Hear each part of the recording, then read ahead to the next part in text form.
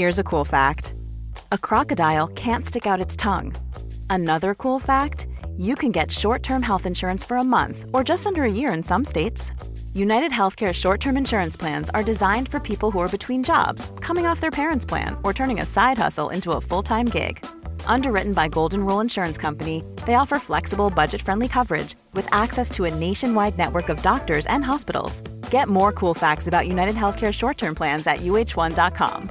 Ever catch yourself eating the same flavorless dinner 3 days in a row? Dreaming of something better? Well, HelloFresh is your guilt-free dream come true, baby. It's me, Keke Palmer. Let's wake up those taste buds with hot, juicy pecan-crusted chicken or garlic butter shrimp scampi. Hello Fresh. Stop dreaming of all the delicious possibilities and dig in at HelloFresh.com. Let's get this dinner party started.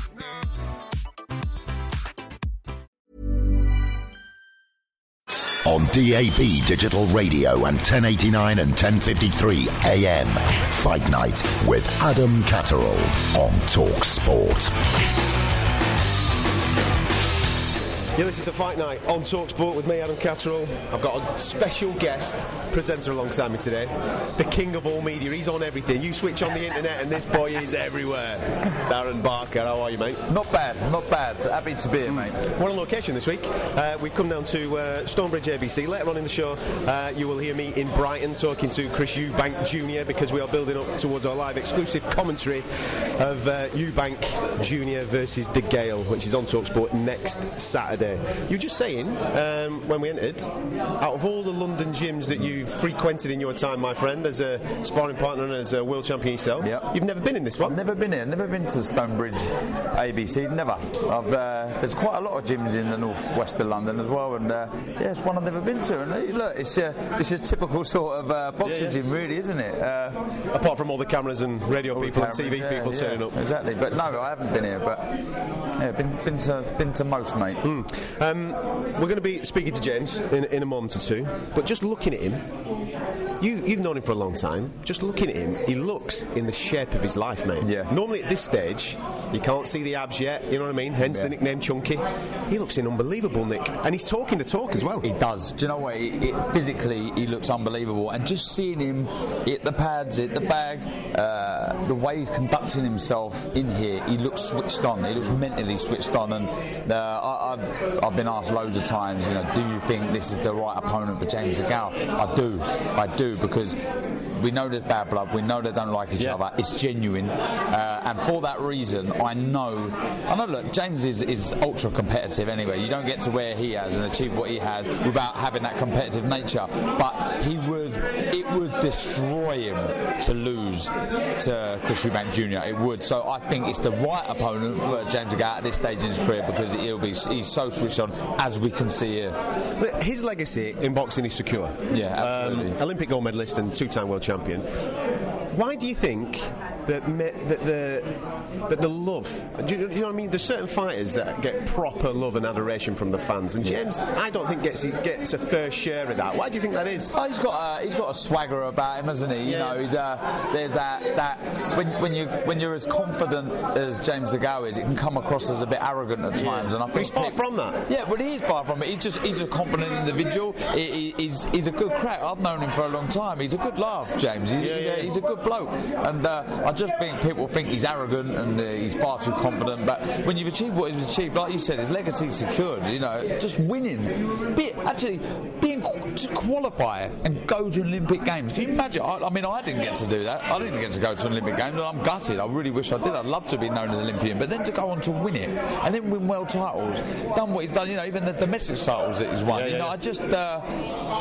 It's a shame that he doesn't get the credit, but it'd be one of those, I think. Do you think because he spent a lot of his professional career in America maybe hasn't helped? Perhaps. Because people haven't been to his events and seen him and fallen in love with him that way? Perhaps. But I think it'd be one of those, when he does eventually retire, as the time does settle, everyone will be like, you know what, he was a great fighter and we miss him. And I think that would be the case. I remember it was a little bit like Chris Eubank Senior was a little bit like that. He was a bit marmite. You know, some loved him, some hated him. But as the dust settled a little bit before he got back into Senior with his son, everyone started to love him. They really did love him. And I think it'd be the same with James DeGale.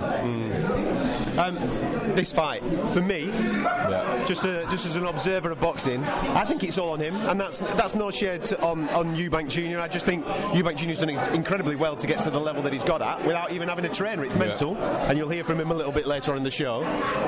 The pedigree of James DeGale, it is all on him, this fight. How this fight plays out is all on him. Whether he wants it enough, whether he's still got it, which a lot of boxing journalists are saying, has he still got it? It's all on him for that 36 minutes. The only reason that this could be labelled as a 50-50 is because James DeGale's better days are past him. You could say, you know, he's had some big fights, he's achieved what he's achieved. He could switch on the last two fights against Truex. Of course, and the last couple of fights. But I just think that there's still a little bit left. You know, I honestly do think that he's the far superior fighter, and I think, like I said, I just think Chris Eubank Jr. is the correct opponent for him at this stage of his career. I think it's going to be a great fight. I really do think it's going to live up to the hype. James knows he can't switch off. He can't, because I guess in some respects he has a little bit of an advantage over some of his previous opponents, like Billy Joe and George Groves, because they weren't sure about they wasn't aware of how strong Eubank finishes. James DeGale knows if he switches off late, he's going to be under a barrage, and I just think we've seen here, he switched on. I liked what I was seeing, being quite technical in there, what he's doing. He wasn't getting backed up on the rope when he was working on the pads there. He was doing everything from the centre of the ring. You can still be fighting on the back foot and still be the intelligent boxer, but working from the centre of the ring. And yeah, I'm impressed. You know, I think it's gonna live up to the hype. Regarding Eubank Jr., what's his skill set? Because again, as an observer just watching boxing, he seems to have all the skills that you can't teach. He's got a massive set of nuts. You know, he can go deep. When it gets tough, he ain't going anywhere. He'll never quit. But he just maybe lacks a little bit of the finesse of boxing. He's a fighter rather than a boxer. Look, you've nailed it. I think they are his positives. I think they're his strengths. The fact that he's ferocious, he does have a pair on him. You know, he's always in tremendous condition, but it's not enough. You know, at the top level, it's not enough. You know, one thing I'm very critical of Chris Eubank Jr. is the fact that he doesn't throw a jab. It's them fundamentals, the things. You know, the first shot you are taught as a child, as a kid, or as a man, whatever time you take up boxing, is a jab. Because it sets up everything. It's a rangefinder. It's hurtful. There's different variations. It's such an important shot, and he doesn't throw one, and that's why we see Chris Eubank fall short a lot of times. You know, he's on his front foot, he falls short, and that's because he don't throw a jab. If you fall short and load up against someone like James DeGale, you're in for a long, tough night, and you could be made to look silly. It's going to be interesting because he has now employed a trainer for the first time in his professional career in Nate Vasquez. It's going to be interesting to see that dynamic, because he seems a very headstrong kid, does Eubank Jr., doesn't he? He doesn't really take any notice of anything else. He does it his own way. It's going to be interesting if he can take instruction. Yeah, I think so. We'll see how good a fighter Chris Eubank Jr. is, if he's got the boxing savvy to be able to listen to his new coach. He may be, though he's only young, he may be too long in the tooth now. He may have been doing his own thing for so long that he's not able to change. That's the problem. One thing which is for sure, I'll just say it again there, we'll find out how good he is if he's able to listen to instructions. Like, if I'm this new coach of Chris Eubank Jr., I'm going to teach him how to throw a jab. If he can't throw a jab in the ring against James DeGale, you're getting beat. Simple as that. And then, for the loser of this fight, what next? I think for both men, a loss is potentially career-ending. Yeah, well, it is. I think for James DeGale, achieving what he's achieved, it would be the end. I think it would be the end for him. And look, he can hold his head up high, and he can be extremely proud of his career. He'd be disappointed beyond belief. I mean, it would really, really play on his mind for a long time. But still, we'll look back and say, look, what a great career he's had. But for Chris Eubank Jr., I mean, I personally think he probably could come again. They have to do a lot of rebuilding. I don't think many people will take him serious after the defeats to Billy Joe and George Groves. And then if he was to lose again against James DeGale, if he was to lose in the manner of the way that James is predicting, where it could be a masterclass, then it's going to be a struggle. He won't want to drop down, back down to domestic level, but he'd have to. You know, he couldn't jump straight into a big fight. Or even weight as well, because let's be honest, for me, he's a middleweight. He is a middleweight. Look, I wouldn't even say he was the biggest puncher at middle. Don't get me wrong. I think he deserved respect. His power deserved respect at middleweight, but I wouldn't say he was concussive, knockout artist. He certainly isn't super middle.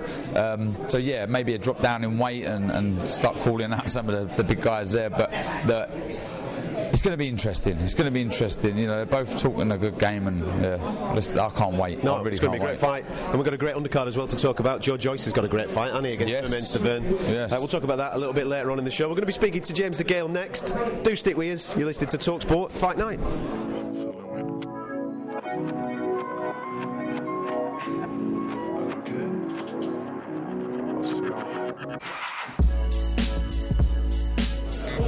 You're listening to TalkSport Fight Night. I'm Adam Catterall.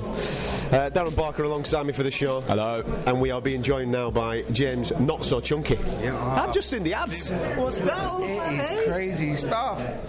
He's just been tucking into a Mars bar, hasn't he? He's had 2 Mars bars and the abs are looking good.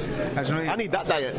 It just proves you how seriously I've taken this fight, how seriously I've taken you, man. I ain't messing around. A lot of people say I don't live the life. A lot of people say I'm a party boy. A lot of people, these people don't have a clue. On the 23rd, next week, next Saturday, is going to be a fantastic night. I cannot wait. It's going to be great. I'm going to be proving the doubters wrong, the haters, everyone that doubts me, all the people that say, oh no, he's shot, he's over the hill. That's the most hurtful bit, when they say, I'm over the hill, I'm 33 years of age, Steve. You know what I'm saying? I'm 30, I'm a young 33, you know. Is that the thing that's driving you? Because that has, a lot of people have been saying that, haven't they? Do you know what drives me? Obviously the glory, yeah. And yeah, to prove the doubters and haters wrong, yeah. The doubts. Playing devil's advocate, right? Yeah. For those who are saying you're over the hill, how do you know you're not? Because from training, sparring, and listen, I sound like a parrot and keep on going. Honestly, bro, I'm getting fed up of myself. I said before, I'm getting fed up of repeating myself. I can only give you answers to questions you're answering. It's like, bro, CPR 3 years. You don't want to know what I've been through, honestly. I was boxing for 3 years with Achilles tendonitis. Didn't even know I had it. I thought I was just training hard. And I was going, but that affected my movement, my angles, my levels, and obviously my shoulder. What was wrong with my shoulder was crazy. And it took it took me nearly 2 years to make this shoulder feel normal again. But let's stop talking about injuries. My fault, I'm but I just have to tell you that it's crazy. So yeah, it's been so frustrating. For me, this is the best shape I've seen you in at this stage of a camp. Yeah, of course. I'm 10 days out. I'm 5 pounds over. Darren, you know what it's like about making weight and making a certain weight. Not anymore. Oh yeah. I've had 3 Mars bars. But no, like I just feel great. Just physically and mentally, I feel great. As I always say, mind, body, and soul. And I can honestly say, you know, Adam, it's not just I'm just saying it because you normally hear fights go on in the best shape I'm in. I'm honestly, but you don't see me. We can physically see it now. The movement, physically in good shape. Switched on. The jab, squats, the combinations. Bam, I'm hitting a lot harder. I think that's what a lot of people are saying as well. For me, and I'm not just saying it because you're the far superior boxer. Everyone knows that. And I think a lot of people are saying, you know, for an opponent to be able to beat yourself, you've got to be able to throw a jab. And I think, you know, we've seen with Chris Eubank Jr., he don't throw a jab, does he? He really, really struggles. He struggles with the basics. The basics. As I say, he looks fantastic when a fighter stands in front of him, and he likes it when fighters throw with him because he's pretty fast. He can dig a little bit, but he's athletic, he's on it like that. But you show him basics of boxing, and he struggles. If you can move your feet, you can throw a good jab, a nice sharp backhand, you win the fight, and it sounds so simple. Right, honestly, it does sound simple, and you've made that your trait throughout your whole career. Yeah. But again, I'll throw a little bit of shade your way, because some fights I think that you've found quite easy. Like you've been in there 4 rounds, 5 rounds, and then you go for a little bit of a walk. Yeah, I know. That's because you're cruising. That's been my issue from the day I turned pro. It's a long, do you know what? It's a long time. 36 minutes. You know, I don't know. It's a long time. So that's what we've been trying to work on as well. My concentration, but in life in general, I'm like that. I'm a bit dopey. My concentration's all over the place. People are talking to me, I'm not listening to them, and sometimes it shows in the ring. Is it because you are finding it easy? Is that what it is? Because you think there's no... It probably looks a lot easier than it is. It looks a lot easier because my style's like that, and I'm not getting hit and whatever, but yeah. So with this one, with him, you understand you got to stay switched on for the full 12 rounds, and I guess you have on that, innit? Yeah, of course. And I think one thing you can have in your favour, I guess, is the fights that Eubank has had against Billy Joe and George Groves. You see that he comes on late, doesn't he? I guess in some ways you know that you got to stay switched on. You can't switch off for 1 second, one round. I've got to be switched on. I've got to show discipline. I've got to be fit. And I've got to keep this simple and keep it basic, and I beat him.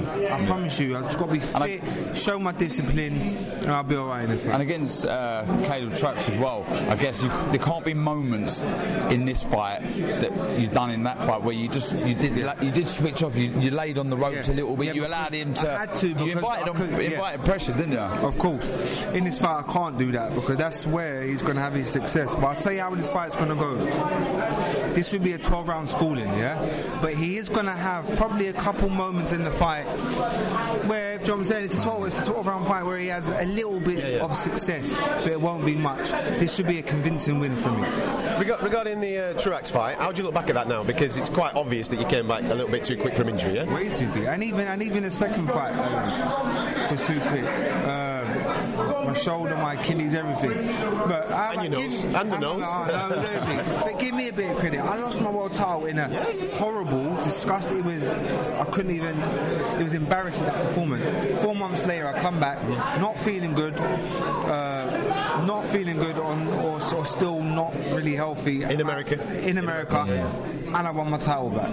So give me a title. Mate, your legacy's sorted, mate. Olympic gold medalist, 2-time world champion. It's done. It's done. Yeah. So what's left? That's what I'm saying.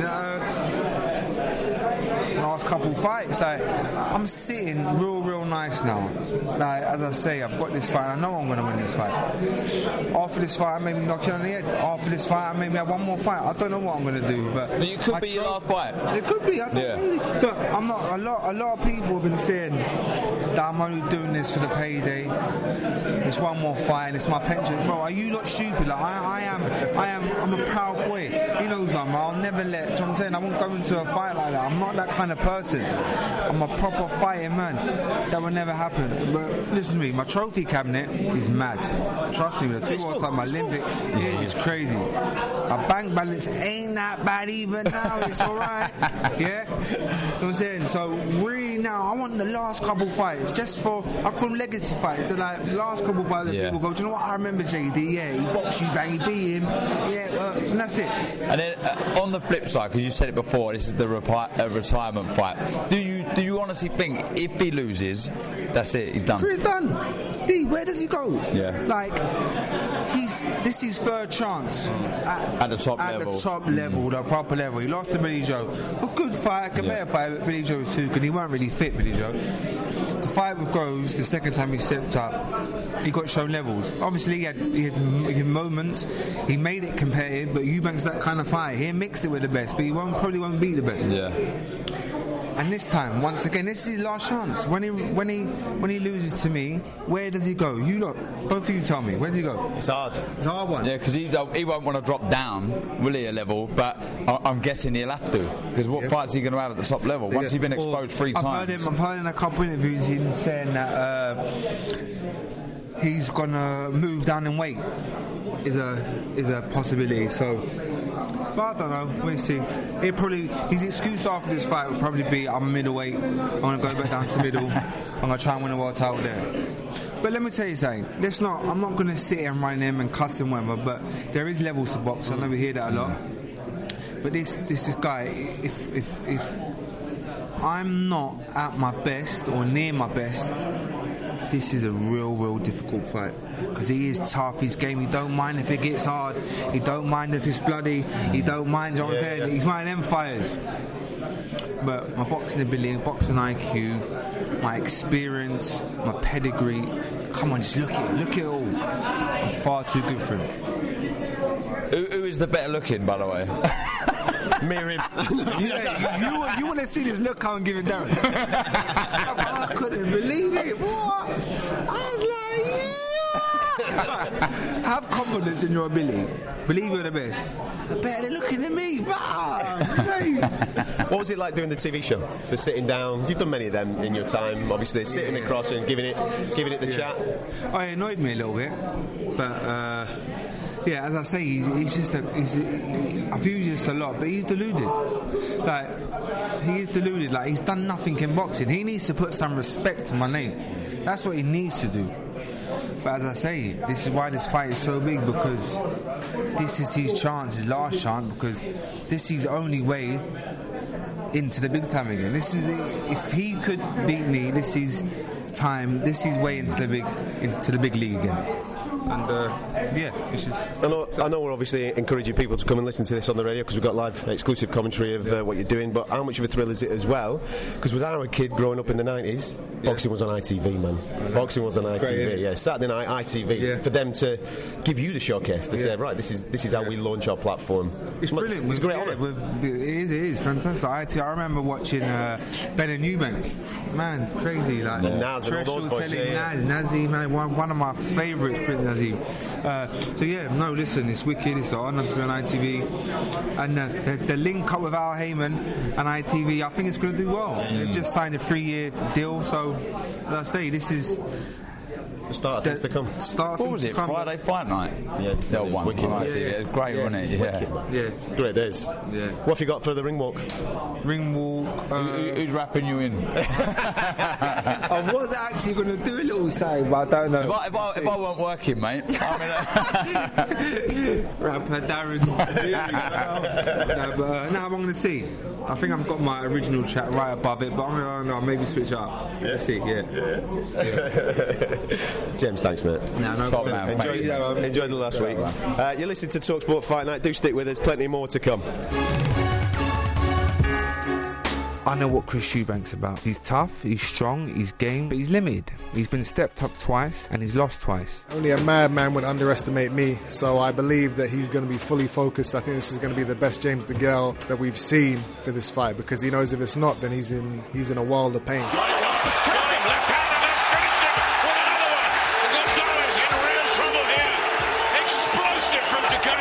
Big shot again from Eubank. By unanimous decision, and now the new super middleweight champion, Chunky James DeGale. Your winner by TKO, Chris Next Gen Eubank Jr.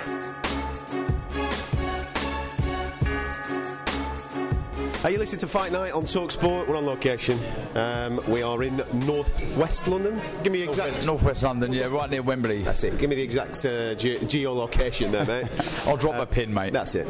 We've just been speaking to James DeGale ahead of his fight that we got live on TalkSport.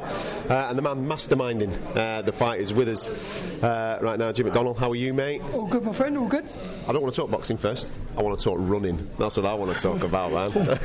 Our producer's a keen runner. He's just done... What did you do? Half marathon, did you? In Barcelona. He was in the half marathon at Barcelona at the weekend. He's been doing a few. He's after a few tips because he's astounded. 2:49 is your record time for a marathon. That is ridiculous. Ridiculous. Yeah, I've done 7 of them, I'm proud to say, and I've done them all under 3 hours, so... all 7 under 3 hours? Incredible, yeah, isn't it? 7 under 3 hours. Well, I remember when I first turned pro with Tony Sims, Jimmy was there. You had a few fights, didn't you? Takaloo and all that. Yeah. Jimmy used to come on the track and do the 800 metres. He'd obliterate everyone. Just keep going at 400s, 800s. Nobody likes to show off, do they? No. Wait, have you always been into running? Has it always been your thing? Yeah, it's funny. Like, I've had a good little format with running. I remember Mel McAndrew, who used to train with me as well. Yeah. She ended up breaking 3 hours for the marathon as well through training. Yeah, she did, didn't she? I remember seeing that. Yeah, if you speak to Nell, she'll tell you, he's like, And getting through, like, just getting out and putting them on in hard work, dedication, isn't it? That's mad. Yeah, but you've got to have some natural talent to be able to do under 3 hours, man. I mean, if I rocked up, I ain't doing 3 hours. Yeah, funny enough, my background at school, I was a cross-country runner. I used to win it. But I was a footballer. I played at Watford for 4 years. Like, I was boxing and football at the highest level. And I was juggling 2 sports for years. So, so I've always been able to run, whether it's for the ball or train for fights. What's your time? Hey? What's your time?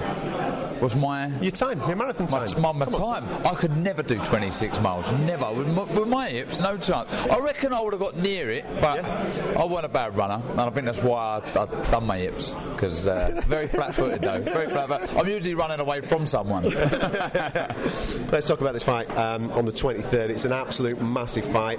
We've just spoken to James, and this is the best shape I've seen him in at this stage of camp ever, I think. Even when he was world champion, even Olympics. This is the best I've seen him.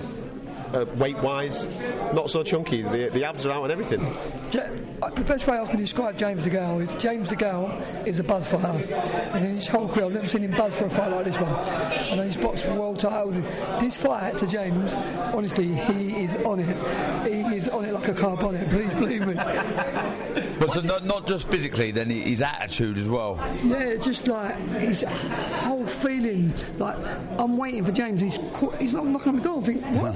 He's there before me. Honestly, I've never seen anything like it. He is so on this fight, and like, I'm going to say it right now, you're going to see a mega performance. I can see what he's doing. You can see his body shape. If you watch him, some of the sparring, I took him to Miami the other week, and he sparred 34, 35 rounds in a couple. Mate, he was unreal, and like, he never had a mark on him. Honestly, like, I'm just looking forward to the performance, because a lot of people are probably writing James off and thinking, this, that. But I can say it, he's been injured. He's had Achilles problems. He's had like problems with his shoulder. I swear that he's got a clear tick on both of them now, and in training he's hitting the numbers that he was hitting when he beat Badou Jack and all them guys. Have you had to train round those injuries though? Yeah, have you had to do things differently? For the fight with Truex and that, I had to change things. I actually spoke to Darren himself, like getting things in the swimming pool and like just mixing it up different, and like doing more sparring than he normally does, like to get that sparring fitness and that, and doing more endurance sparring, like longer rounds in a sparring gym, in a sparring ring. And but for this fight, it's the first time in probably 2 years where I've seen him injury-free, and his performances are there to see. In Miami, he was brilliant. He sparred, like I say, a lot of rounds out there with some class fighters, and back over here, brought some good boys in, and he's hit the numbers, and he'll sit on the night. But this gets me excited, right? Because if I think about the super middleweight division right now, obviously Callum Smith's champion doing his thing, and we've got the guys over in America as champions, right? George has just retired, so you're looking around for those big domestic fights. I'm looking around for him. I'm thinking, well, James is probably going to pack it in soon and all this type of stuff. But listening to you talk, listening to him talk, I'm thinking, hey, he's here. You know what I mean? It gets me excited again, because out of them all, boxing technique-wise, he's probably the best out of the lot. Yeah, and if he's got the bit between his teeth, mate, come on. I'll say this, like, particularly with this fight, the facts don't lie. If you're an Olympic gold medalist, you can box. Yeah. Well, I was just saying, just to get selected, to qualify for the Olympics, to get selected for the Olympics is unreal. To go and win an Olympic gold medal, it doesn't sound right. You know, that is incredible. That is incredible. And we were saying there, weren't we? You know, that aside, technique aside, and ability aside, this is the right opponent for James at this stage in his career, isn't it? You know, there's that bit of needle, and we know that they don't like each other, and James DeGale does not and will not want to lose to Chris Eubank, will he? Yeah, James DeGale's a competitor, and like, I've had murders with him over the years, with running, with like lifting this, lifting that, pulling this, pulling that, pushing this, pushing that. He's so competitive, it's unbelievable. And you know, on the night you'll see it. It ain't like he's fighting Truex, where there was no buzz. No, it was like a night's work. Trained physically, but as Darren said, mentally there was no challenge. It was just getting in and doing the job. Yeah. For this fight, his body and soul, they're both in it together. And mentally, it's the best I've seen James DeGale for a long, long time. On that mental side, Jim, because we brought this up with him. Whenever I've watched him in the past, 4 rounds in, he's cruising, he's having a whale of a time, goes for a little bit of wander in the middle round, you know what I mean? That mental side in this fight is going to be crucial, isn't it? Because for us, and you know, we'll probably say the exact same thing to Chris Eubank Jr., is that this is all in James' hands. On paper, as boxers, he's the better boxer. and it's all in his hands. If he goes for a walk in the middle of rounds, though, that allows Eubank Jr. in, doesn't it? Yeah, I mean, we've got a game plan. We've got a few things that Eubank Jr.'s got a little bit of a surprise with. I won't put it on here, but yeah, I think if you look at the facts and the stats, then what you're saying is 100% true. And I always say a good boxer beats a good fighter anytime. Any day of the week, anyone who knows boxing will tell you a good boxer beats a good fighter. Eubank is a good fighter, but James is a brilliant boxer. And on the night, the stats will add up, and you'll see a quality performance. You can hear him in the background, James. He is buzzing.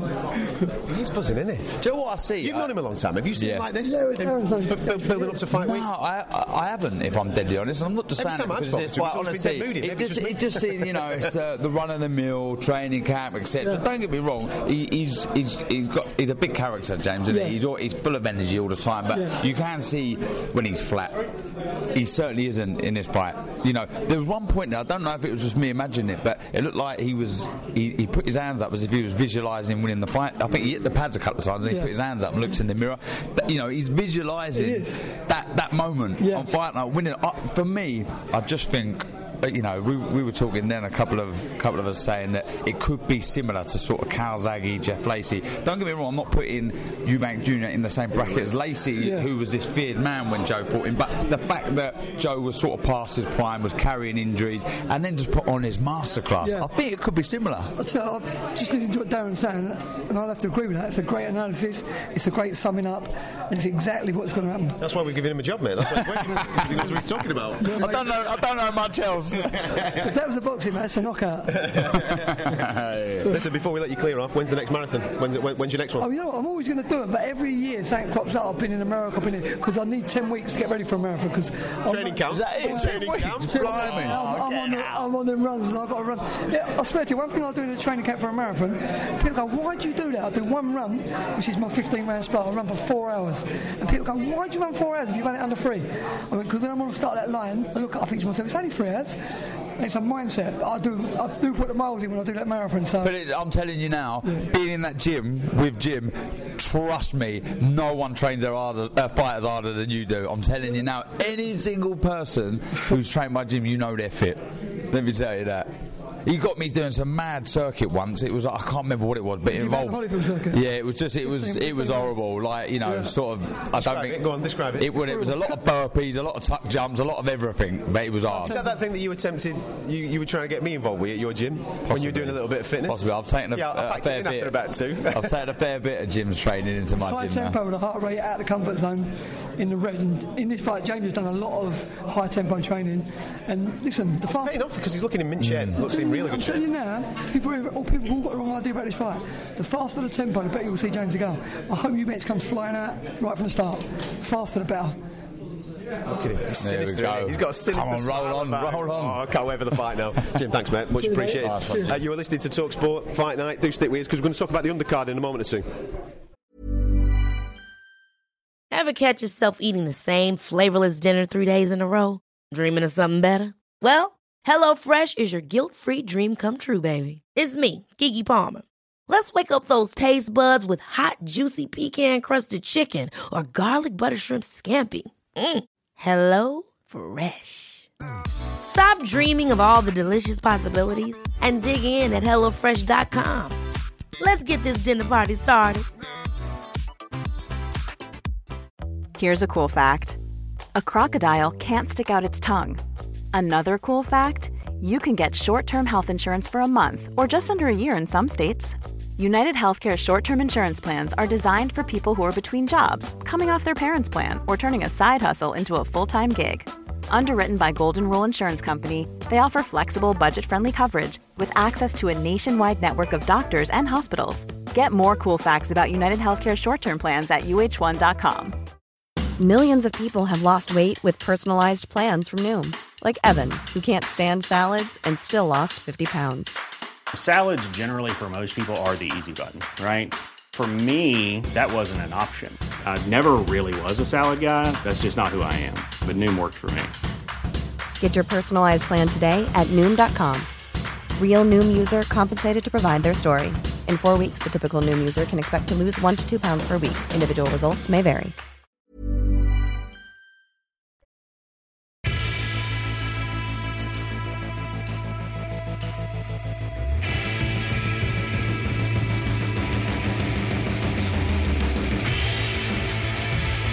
This is a fight night on TalkSport. We're on location. We're at Stonebridge ABC, and a familiar face has just rocked on into the gym. Normally, not just the face; it's the voice. That's it. That's one of the most recognisable voices in boxing. We see you normally in New York. Obviously, you do a lot in the UK, but you're in North London today. Paulie Malignaggi, how are you, man? I'm good, man. How are you? I'm good. What brings you here? I'm working, doing some work with James DeGale, helping out Jim McDonald in Camp DeGale, and kind of winding down training camp. We've spoken to James. We've spoken to Jim. Jim was enthusing about his boy, wasn't he? He was going crazy, saying, and to be fair, I said it right at the start of the show, this is the best mental state and physical state that I've seen James DeGale in for a long period of time. Would you go along with that? I think he feels confident. I think he's excited about this fight too. You know, sometimes later in your career you kind of need extra motivation to kind of get into the fight, and I think James feels like he has a chip on his shoulder because he's got a lot to prove in terms of people. He doesn't like people writing him off. He feels like he's better than what people are giving him credit for, and people are, fans can be fickle. One day they have your back, and one day they think you're yesterday's news. So I think he's got the extra motivation to kind of be pushing the gears a little bit, and he's passionate about training every day, as opposed to when you get older. Sometimes you're not as passionate and you're not as ready to get up in the morning to get to the gym.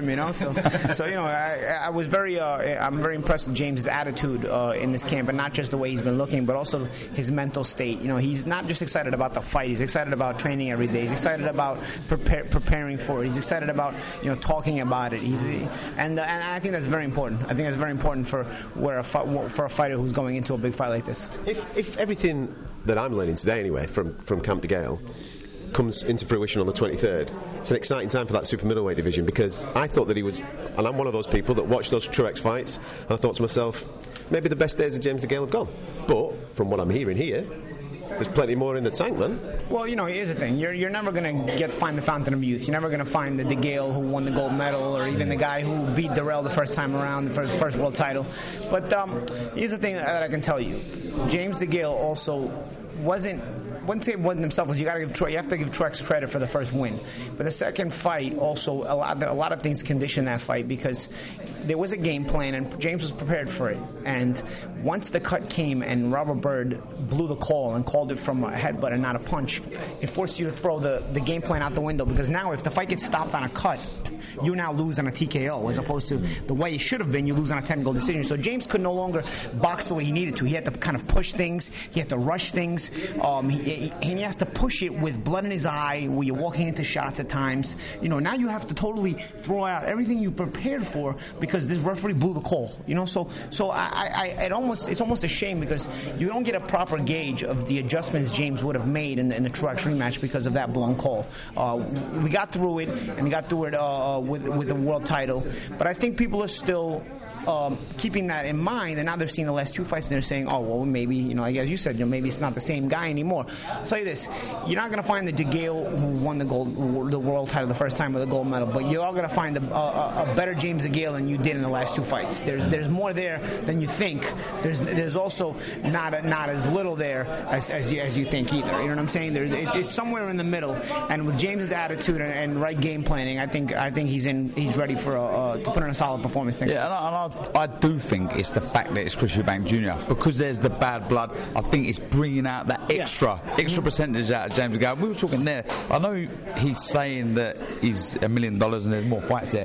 I don't know if there's another fight that could get him up for, I don't know, this sort of peak condition. Well, I think this is the perfect fight for James DeGale. I agree with you in that way. I think it ticks all the boxes as far as where he wants to be mentally and physically. But I'll tell you what, not looking past Eubank, because he's not looking past Eubank, honestly. He's talking about it like there's no tomorrow. If you lose this fight, you retire. So I love that he's in the moment. I love he's in the moment, and he's not only in the moment, but he's enjoying the moment. But I'll tell you, from my perspective, if you beat a Eubank, you put yourself in the mix for the super middleweight title again. And the super middleweight division is full of young champions who are looking to fill their resumes with big names. And when you are a big name who's had titles in the past, it gives you an opportunity to knock them off. Now, granted, they want to fill their resume with your name. But at the same time, in attempting to do so, you're going to walk into a world title shot. And therefore, you can have a chance to capture another world championship. So I think that could be the motivation once you pass this test. But of course, it's full speed ahead for the Eubank fight first, and all the concentration is there. Regarding that, because we spoke to him about the next steps, don't we? I know that you can't look past this fight with Eubank, but that gets me excited, because I genuinely thought that the super middleweight division would be one of those divisions that, like you just said, there's a lot of young, hungry champions in there, but there's no superstar, is there? There's no world-class superstar. James is the superstar in that division, if he's still competitive at the top level. Yeah, because you have like the old regime that has guys like Badou Jack moved up in weight, guys like George Groves retired, so there's a lot of potential there. So like Callum Smith and people like that. There's Callum Smith, who's the new regime. There's David Benavidez, the new regime. The Caleb Plant is the new regime. But one thing about the new regime, they always like to fill their resume with older names. Now, granted, a lot of times they do. A lot of times that's the way it goes. It's just it's part of the course in boxing. But there are times when the older guy also comes in and knocks off the young guy. Regardless, it's part of the course, and it also plays in the hands of both guys, because the older guy wants one last shot, and the younger guy wants to fill the resume. So they kind of one hand washes the other in that situation. So I think the winner of James and Eubank puts himself in that position, especially if James, who has had a double world champion and Olympic gold medal as is. Oh, imagine a massive, huge domestic fight it could set up with Callum Smith. Imagine that. It'd be unbelievable. Absolutely unbelievable. Just a quick one before we let you go, Paulie. The undercard's stacked as well. It's an exciting time, an exciting card this at the O2. Joe Joyce, great opportunity. You've just been talking about names on resumes. Bermane Stiverne, former world champion. What an opportunity for Joe to really propel himself into that heavyweight mix. Not just propel himself, because I think Bermane is not looked at as a top clout kind of guy anymore. But what he is a durable guy. What he is a guy, aside from Deontay Wilder knocking him out in round one, he was the first one to take Deontay 12 rounds. So what you're looking for Joe Joyce is some rounds. We can't seem to find anybody to give him any rounds. And so I think that's the main reason for the Bermane Stiverne fight here, to see if Joe Joyce can go some rounds and see how he looks going rounds. I mean, there's nothing to complain about with Joe Joyce right now. He's doing what he's supposed to. But of course, if you're managing Joe Joyce and if you're moving his career, you'd just like to see him get a few more rounds, because you don't want to see him finally go rounds when he's already in very deep. You want to see him get rounds in before that. Do you think he's far off world level? I don't think he's far off world level. No, I don't think so at all. But of course, I think that's what everybody's trying to find out before they match him with in a sink or swim fight. Before they match him in a sink or swim fight, I think they want to see what he does with once he's in there for a few rounds. And of course, the Douglas and Lee Selby fight is also very interesting. Douglas has been kind of a hard luck guy back in the States. Lee Selby has kind of grown out of the weight class. He probably grew out of the weight class when he still was a world champion. So I think it was almost a relief when he finally lost the title where he can finally move up in weight. So I think that's also an underrated fight, because I don't think the fans here in the UK know how good Douglas is. A lot of fans in America don't know how good Douglas is. Douglas has been a pretty solid guy who just hasn't found the right stroke of luck. And I think this is a good crossroads battle with him and Selby. So it's also another good fight on the card. What's your gut instinct though with that? Because Selby for me was outstanding as a previous world champion, but like you say, outgrew that weight. This again is another exciting time for that weight category. If Lee Selby comes in there and he puts in a wonderful performance. My opinion of that fight is, honestly, it's a no-win situation for Selby. Like Douglas is a tough opponent who doesn't really have the notoriety for you to get the credit you deserve for beating him. But at the same time, he may beat you. You know what I'm saying? So from the Selby perspective, the Douglas fight is not really a fight that for me makes a lot of sense. For Douglas it makes sense, but from the Selby perspective, it's not a fight that makes a lot of sense if you're Team Selby. But because I'll know you beat a good fighter if you beat him, but at the same time, most of the world is not going to give you the credit you deserve if you beat a guy like that. But the guy, like I said, the guy like that is good enough where he may beat you if you don't come correct on the night. Paulie, thanks, man. Thanks for being on the show, man. Much appreciated. You're listening to TalkSport Fight Night. Do stick with us. There's lots to get through. There's a certain fight in New York City, in Paulie's hometown, to talk about, which was announced this week. A certain Mr. Joshua making his American debut. On DAB Digital Radio and 1089 and 1053 AM. Fight Night with Adam Catterall on TalkSport. You listen to Fight Night on TalkSport with me, Adam Catterall, and Darren Barker. We're on location in North London this week. Northwest. Northwest London. Oh, I've got to get exact, have I? All right. Stonebridge ABC. We've been speaking to James DeGale. If you've missed any part of it, it will be available on the podcast, all right? So you can get that on the TalkSport website or via iTunes. Later on, you'll hear me talking to Mr. Eubank Jr. In Brighton as the second part of our preview to next week's big fight night. On TalkSport February 23rd from the O2 Arena. Now, though, I want to talk about other stuff that's going on in the world of boxing. Is there any news broke? Well, New York City is the destination in June the 1st, for Anthony Joshua's American debut. Now, start spreading the news. You're singing it already? You're giving us some Frank already? Yes. I like it, mate. Big Baby Miller is the guy that stands across him in the ring. Now, there's several ways that you could look at this fight, and I'll give you my take on it, and then you let me know what you think. All right, far away. I think that if we hadn't had the narrative that we would have had leading up to this moment of AJ Miller in New York, I don't think anybody's throwing shade on it at all. I think we all get excited that there was a possibility of AJ versus Wilder, then maybe AJ versus Fury, then maybe AJ versus Dillian, and it's just gone on for such a long period of time. People have gone, well, Miller's maybe the fourth choice out of those three. I think if that rhetoric hadn't been there, it's the perfect opponent for an American debut. Exactly. And Joe, though I think Miller's one-dimensional, I think he's a good fighter, and I think it's a very good one-dimension. I think he's good. I think he's tough. He's basically a block. He's solid. But yeah, you're right. For those that don't know, he weighs 300 pounds. 300 pounds. He's a big old boy, isn't he? One of his legs is bigger than me. You know, he's a unit. Yeah, I wouldn't say he's the most concussive puncher out there, but he's he just doesn't stop. He keeps walking forward. From what I've seen so far, it looks like he's got a good chin, but he hasn't really been tested. That's it. But he has a mouth on him, and he's he'll sell it. He's talked himself into a fight. But look, I don't think any of this. Look, I don't know the ins and outs, but I'm pretty sure Anthony Joshua would pretty much fight anyone. I don't know about these rematch clauses, etc. Blah blah. But I've just been a little bit disappointed by the fact that everyone's talking about money and not the chance to be the number one heavyweight in the world. Now, I get you've got to get paid, but you've got to remember these guys, AJ included, everyone's going to get paid well anyway. And I just think sometimes just the fact that this is a sport and there's the ultimate prize, the marquee division in boxing. To be the number one out there, to be in the sort of the record books with Tyson, Ali, etc., it just wound me up a little bit. I just being a boxing purist, a boxing man, it's a little bit unsettling. But we've got the fight. I'm sure there's plenty of Brits though. There's going to be lots that are going to be gutted that it's not at Wembley, but I think there's going to be loads that are going to jump on a plane and fill out Madison Square Garden. And I know that we've had it good here in the UK. 90,000 at Wembley Stadium on several occasions, and Cardiff and all that. And it is booming here. There's no question that it is booming in the UK. No question. But to be a great, to be one of the very, very best, you go to America, don't you? You go and make a name in America. If you want to be a world global superstar, you go and do it in America. Yeah, I think so. Against the right opponent, of course.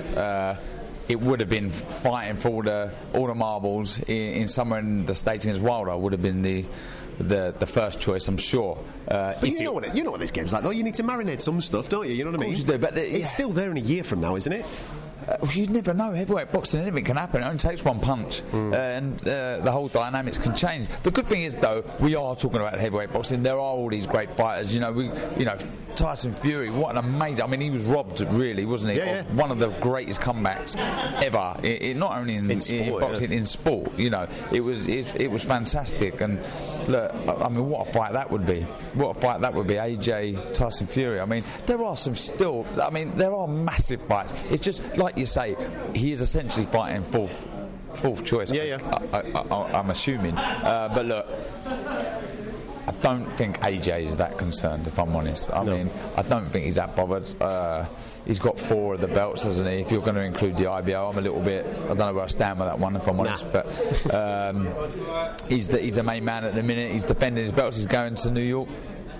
I'm sure he's not bothered at all. Can you can you see, because he's a popular guy, a lot of people, it's a different demographic that comes out to watch an Anthony Joshua fight, no question about that. Can you see maybe a time where that love starts to maybe fade a touch and maybe the fans maybe turn on him if he doesn't get in the mix with a Wilder or a Fury? I think so. You know, fans are fickle, as we know. You know, the football fans, I'm guilty of it, everyone is at times, and it's just that eagerness to want to see the two best fight each other, whoever you may class, or we all class as number two. But I don't think it's down to Anthony Joshua not wanting it or the others not wanting it. It's just that annoying business side of things that, you know, does my head in, but that's what it is. You know, this is a sport, but it is a business. You know, I think if we just all put it on the back burner and don't expect it to happen, because for me, the way that this next 12 months is going to play out, Anthony's going to New York. You would think, because the IBF are pretty short with the mandatories, Kubrat Pulev sat there, isn't he, waiting. I think they'll call that on Anthony. Now he's got a choice there. Does he relinquish the belt? I don't think he will. I think he'll take the fight. No. So that'll happen. And then you've also got to think that Wilder and Fury are going to fight each other again. I personally think Fury will win that. And if he does win that, there's a rematch. They have to rematch because it'll be in the clause, won't it? Yeah. So you might end up getting 3 Wilder Furies before we see Anthony Joshua getting in the mix with him. It's crazy, yeah. I think a lot of the reasons why we're not seeing these big fights are because of the belts, funny enough. It's become apparent and it's obvious that these guys want to be the undisputed heavyweight champion of the world, so therefore if you've got 4, you've got 1, you're going to be careful with who you fight. So relinquishing them isn't an option at the minute. I don't think it will. No, so that is a stumbling block in negotiations, obviously, but I don't know. I have faith. I have faith in the sport that it will come good and we will get the fight, because most of the time we do get them, don't we? Yeah, we do. Whether they're a bit too late, you know, there's been talk of Khan Brook for a long time. That was way past, you know, even go back myself, me and Matthew Macklin, that was only a domestic fight, nowhere near the same calibre as these sort of fights. It was still a fight that never happened. But I think most of the time, 9 times out of 10, the fights happen. The fans get what they want, and hopefully it's the same this time. Regarding sanctioning bodies, for me at the moment, the IBF is the one that probably has the most credibility. Well, yeah, I'm going to say that, aren't I? It's just coincidental that you have one of those belts, mate. Yeah. And I'm bringing that up mainly because of the WBC this week calling for an interim heavyweight championship belt for the Dillian Whyte-Dominic Breazeale fight. Now, I've no problem with that being a final eliminator, mandatory position to fight Deontay Wilder, but when you've got an active, fit champion, I don't get why you would call for an interim title. No, it's crazy. And another thing I don't understand as well is obviously if that is this eliminator or whatever to become the mandatory, etc., then obviously the WBC are receiving a sanction fee anyway. So why put a belt on there? I get it sometimes that with these intercontinental, or I like to call them ranking belts, the governing body are getting a fee. But they don't need to do it with this one. Like you say, when you've got a current, active, fresh, fit champion, why bother? But look, it's a belt. Someone gets a belt round their waist at the end, and I think that's all it is at the minute. But you know, I'm happy and I guess proud, and I've got to take my hat off to Dillian Whyte, because I do feel for him. You know, the way he's rebuilt and the wins he's had, and to still not get a crack at a world title is a shame. But look, one thing you can't take away from him: he's a fighter. He loves to fight. He doesn't care who it is. He'll get in there with anyone. And you've got to remember, these guys are dangerous. What was the names we were talking about? Breazeale, Povetkin, and Ortiz. You know, top fighters that you could easily lose, and then you're rebuilding all again. So look, I'll take my hat off to him, and I'm a fan of Dillian Whyte. You know, he's a little bit like Marmite. You love or hate him, but yeah, hats off to him. It's going to be interesting to see how that plays out and when he does get an opportunity, because as we've just been saying there at the top echelon, there's a top tier, and then there's the other guys just slightly under. I mean, we've just been speaking about Joe Joyce, haven't we? Yeah. And he's a guy that wants to get into that mix. So you'd think that Dillian's the front runner with the likes of Ortiz, with the likes of Povetkin, with the likes of these guys that are underneath the top boys in Fury, Wilder and Josh, and you think to yourself, rather than throw shade on all that, it's actually quite exciting because there's some amazing fights there. Do you know what I think, Ad? I think for me it's split into two halves. I think the top three are standing on their own at the minute, and then if I'm deadly honest, and this is not being too hard on Dillian Whyte, I think there is a gap between third and fourth. I personally have Whyte fourth place. I have Fury second, Wilder third, and then I'll have Whyte. But I do think there's a gap. But you do have that crop of fighters there, Povetkin, Ortiz, etc., etc., etc., who, I mean, mean, around Robin with them, you're going to be over the moon. You're going to be buzzing. You know, they're going to put bums on seats. But again, I'll always go back to the fact that we're talking about the heavyweight division is so refreshing. You know, it is becoming again the marquee division. And on last week's show, we had Joseph Parker on, and he was talking about setting up a fight with Derek Chisora. Derek Chisora, let's say Joseph Parker comes through that. I mean, this is a guy that we wrote off last year because he fought Joshua, he got beat in that fight, and he got beat in a fight against Dillian White. He's gone. Yeah. But if he comes back and beats Derek Chisora, then all of a sudden, maybe the rematch with Dillian White's back on. It's the manner of defeat. It's the way you lose fights. And, you know, he did lose a lot of the rounds against AJ. He had good moments against White. Well, so I've he's said never been completely scored or made to look silly. If there's another 3 minutes in the White fight, I think he wins it. There you go. He had him out, didn't he? There's no just disgrace in the way he lost his fight. So he'll always be in the mix. You know, he's only ever probably 1 or 2 big wins away from fighting for a title himself. You know, because there's only so many guys. So you never know. The whole heavyweight division's like that, isn't it? You're 1 or 2 away from being in that mix. I'm 1 or 2 Mars bars away from being in that mix. Hit Cruiser. Do stick with us. Listen to Fight Night on TalkSport. Still a bit to come before we hear from Chris Eubank Jr. in the last hour of the show. On DAB Digital Radio and 1089 and 1053 AM. Fight Night with Adam Catterall on TalkSport. You listen to Fight Night on TalkSport. We are in Brighton with the Lord Mayor of Brighton, Mr. Chris Eubank Jr. How are you? That's kind of you to say. I'm very great. I'm very good. I'm very happy. I'm very focused, feeling strong, fit, on weight already. Cannot wait to get into that ring. Before we talk fighting, I have got to talk about that lovely piece of motor vehicle that is outside this building at this moment in time. Obviously, we're doing this conversation on Valentine's Day. You've got to take me for a spin later on. We've got to go cruising downtown. That's a serious piece of kit, that, mate. It is. The McLaren 720S. One of the fastest street legal vehicles in the world. Have you always been a car man? I have. I have. Yeah, last year I had the Bentley. Yeah.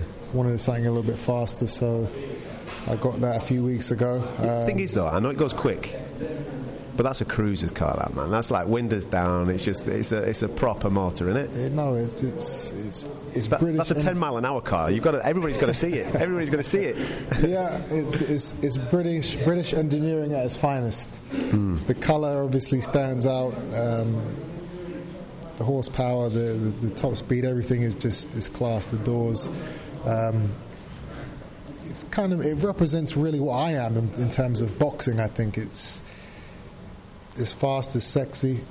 It stands out, you know. Fast and sexy. That's what I'm talking to today. Fast and sexy.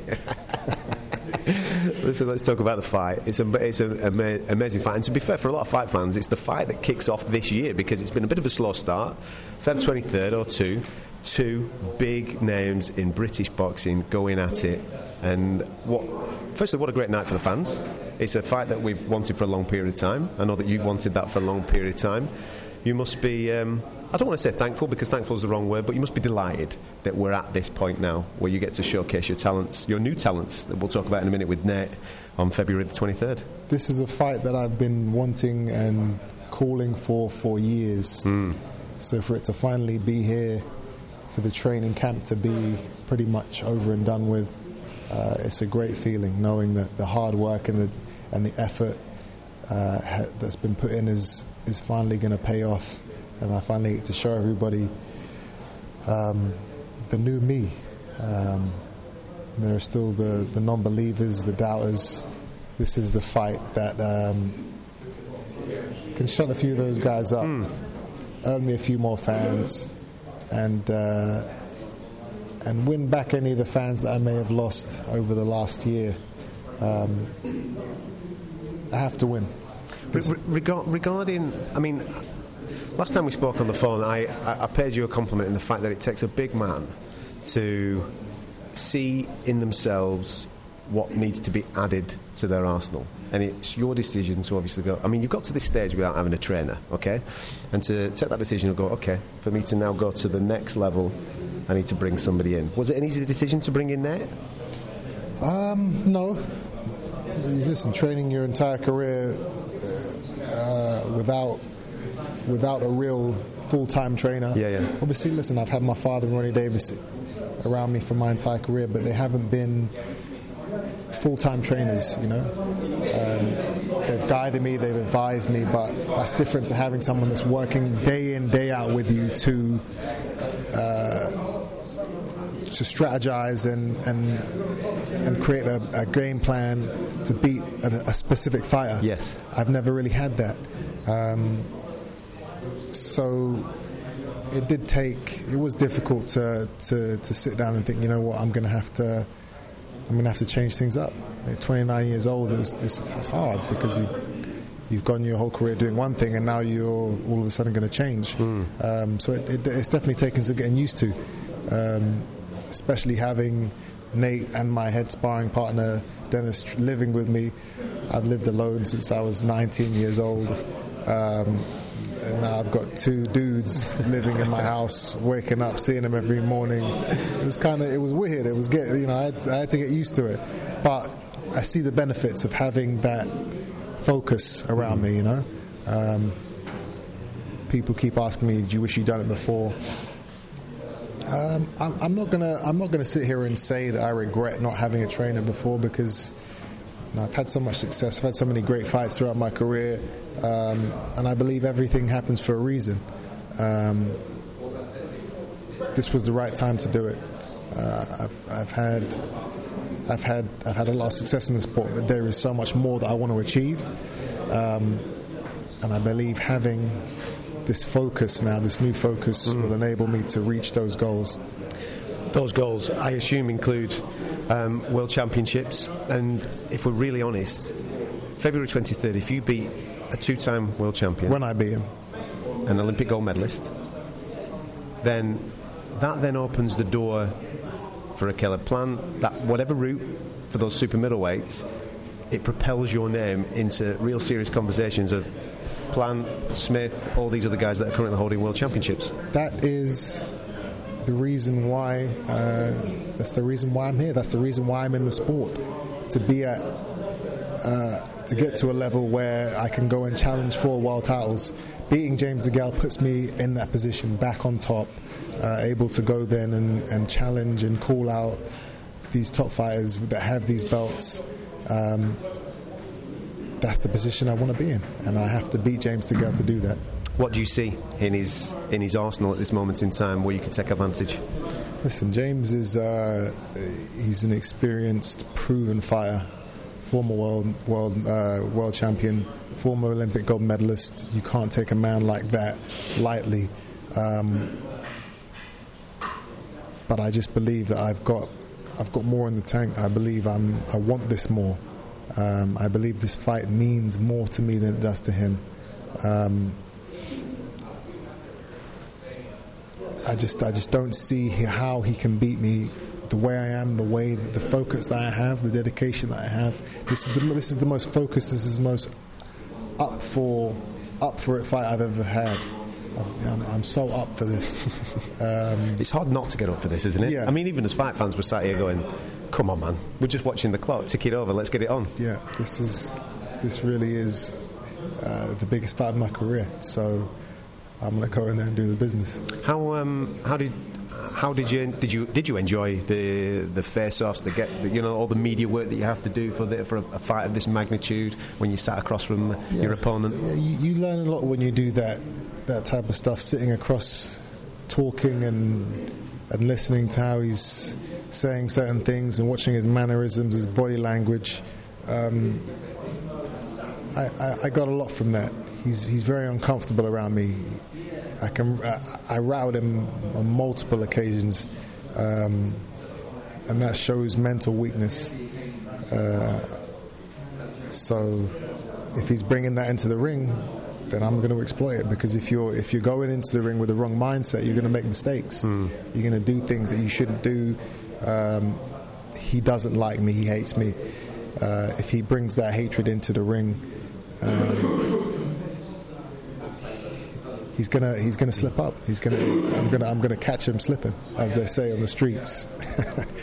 When one thing that you have brought up when you've been around him in conversation is that he has used the word retire. He has used that.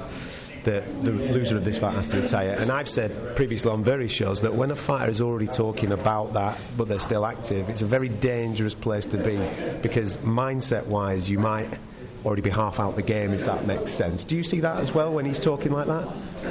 It could be seen as that. It could all be a mind game. I wouldn't put it past the guy to be saying all these things to make me think, oh, he's thinking about retiring. Maybe I don't need to train hard today. You know, he's probably just chilling. Listen, this guy is training his arse off right now. All this talk of retirement, I think he's trying to downplay the fact that he badly wants to win. He's going to do everything in his power to win. He's talking about retirement, but I don't think he's really sitting there thinking about it. I think he's just... It's a mind game. That's what fighters do. They say things to get you thinking.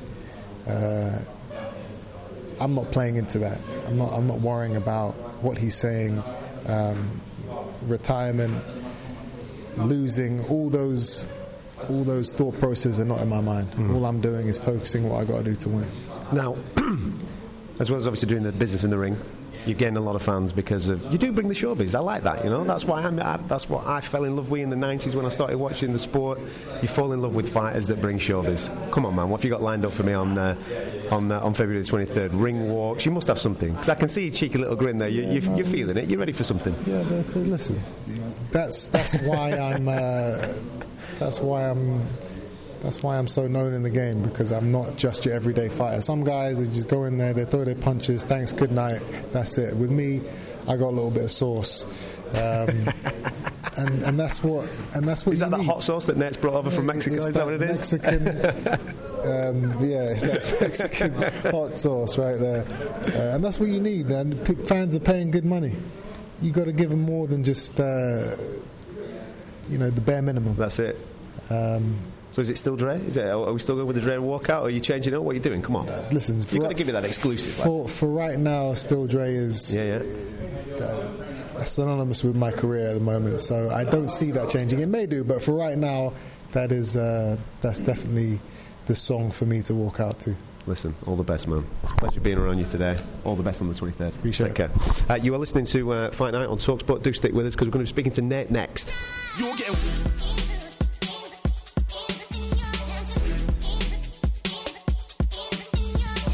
You're listening to Fight Night on TalkSport. We're in Brighton, a beautiful day in Brighton. For those people listening to this via podcast or via the show on Saturday night here on TalkSport, it's Valentine's Day. There's a lot of love in the air. I'm joined by Nate Velasquez, who is the man now charged in Chris Eubank Jr.'s camp. And it's quite a unique experience, this, because Chris has obviously been a pro for a long period of time, and this is the first time that he's employed a professional trainer to come and help him in these big fights. First of all, Nate, talk to me about your relationship with him. How did this come about? He came to Vegas. I've always seen him. He's always trained with Senior. I've always watched him training with Senior. But I got my own fighters, and him and Kevin Newman were sparring a lot because Kevin was getting ready for a fight, and I trained Kevin.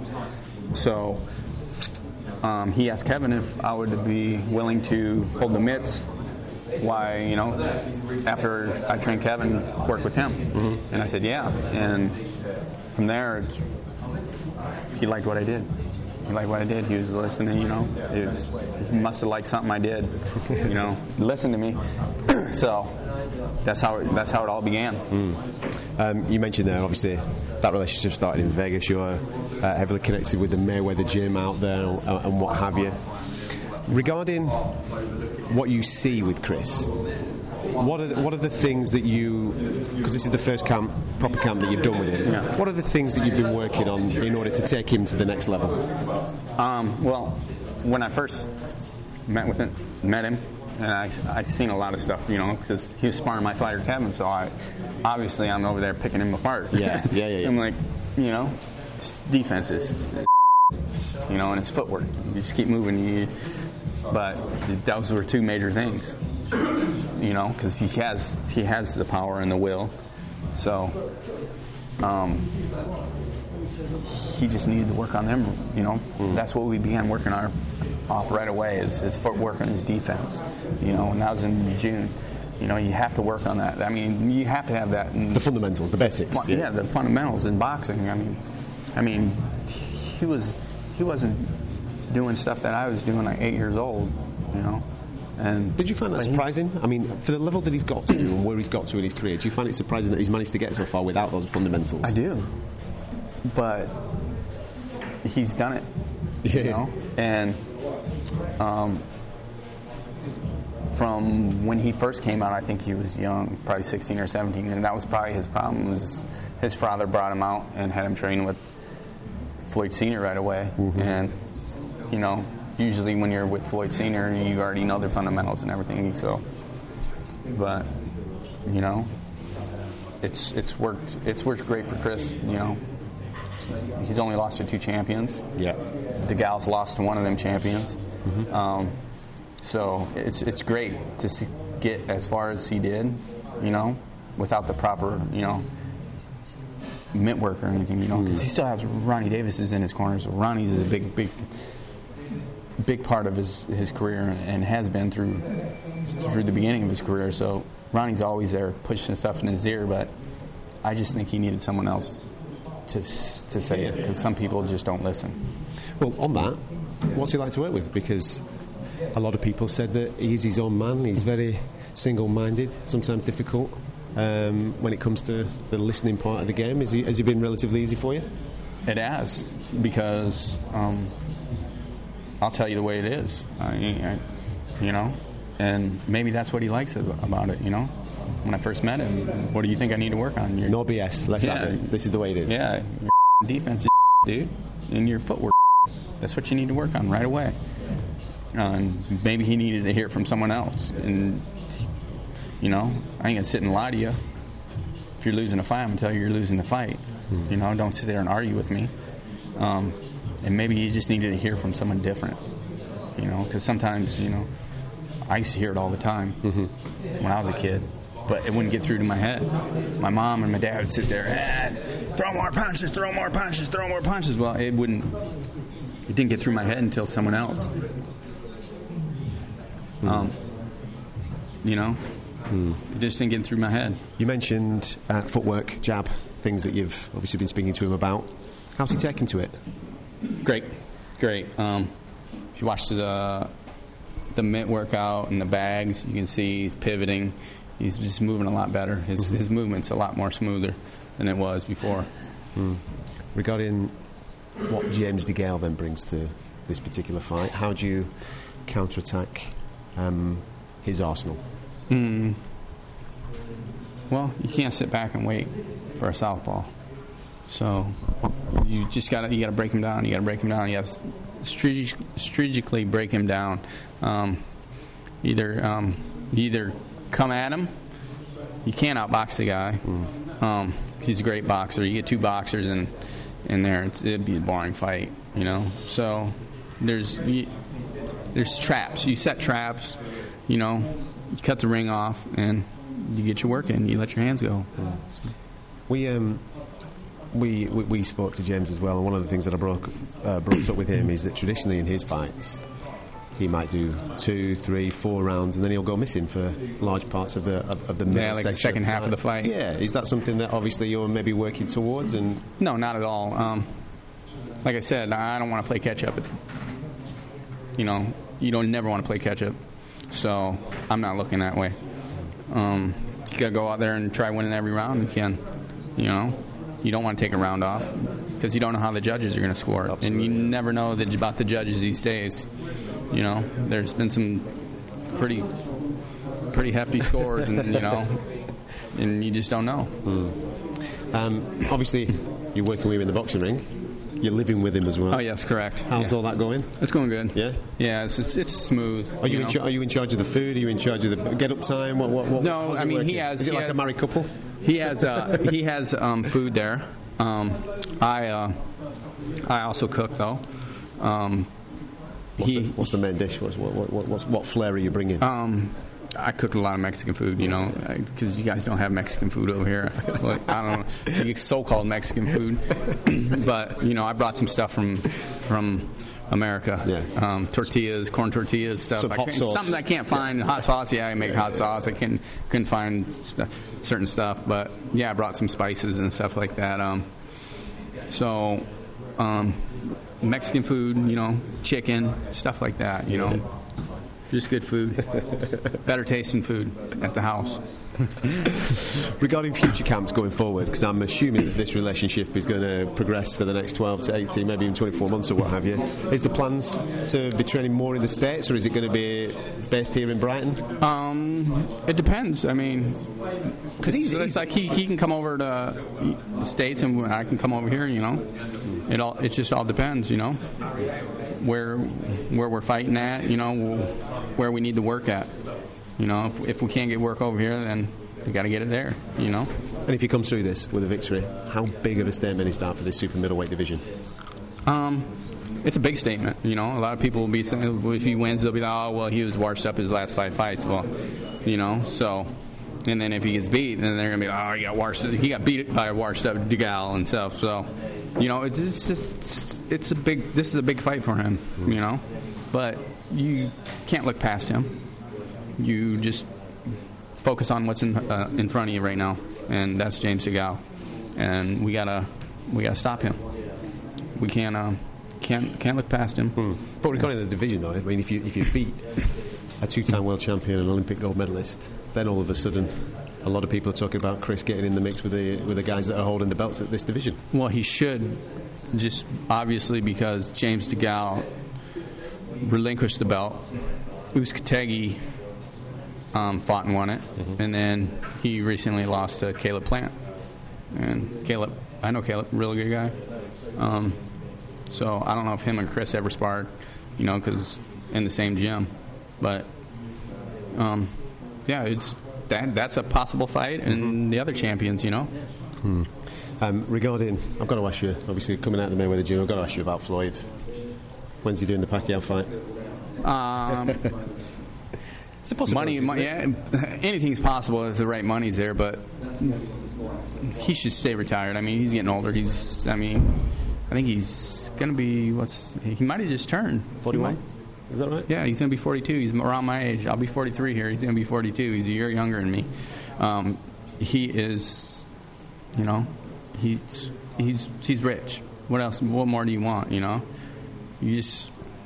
I mean, the only reason you'd stay in boxing is to be under the lights, you know, and Floyd likes that. But yeah, of course, you get older and time catches up to you. You look at the fighters in the past that have stayed in it. Sugar Ray Leonard, you know, Mike Tyson stayed in it. Roy Jones, they all stayed in it. They're chasing that, chasing the dream, chasing the money, and Floyd don't have to chase money.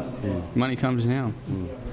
What about yourself? What's your own dreams and ambitions now within the world of boxing? Hopefully you can win this belt. I think it's the IBO belt is on the line. And then keep training them and move on. And, you know, opportunities will open up. You know? Superb, man. Listen, all the very best Thank you. With this particular fight. Pleasure to see you doing your work today. You're listening to Fight Night on Talk Sports. Tune in to Talk Sports. He knows. Net knows. We've got the live fight on the 23rd. Do stick with us.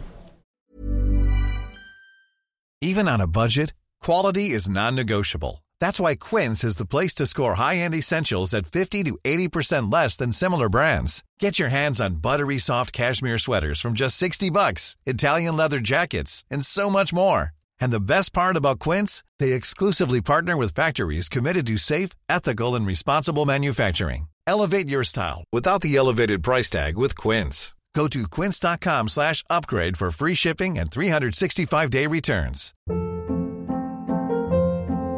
Hold up. What was that? Boring. No flavor. That was as bad as those leftovers you ate all week. Keke Palmer here, and it's time to say hello to something fresh and guilt-free. Hello Fresh. Jazz up dinner with pecan-crusted chicken or garlic butter shrimp scampi. Now that's music to my mouth. Hello Fresh. Let's get this dinner party started. Discover all the delicious possibilities at HelloFresh.com.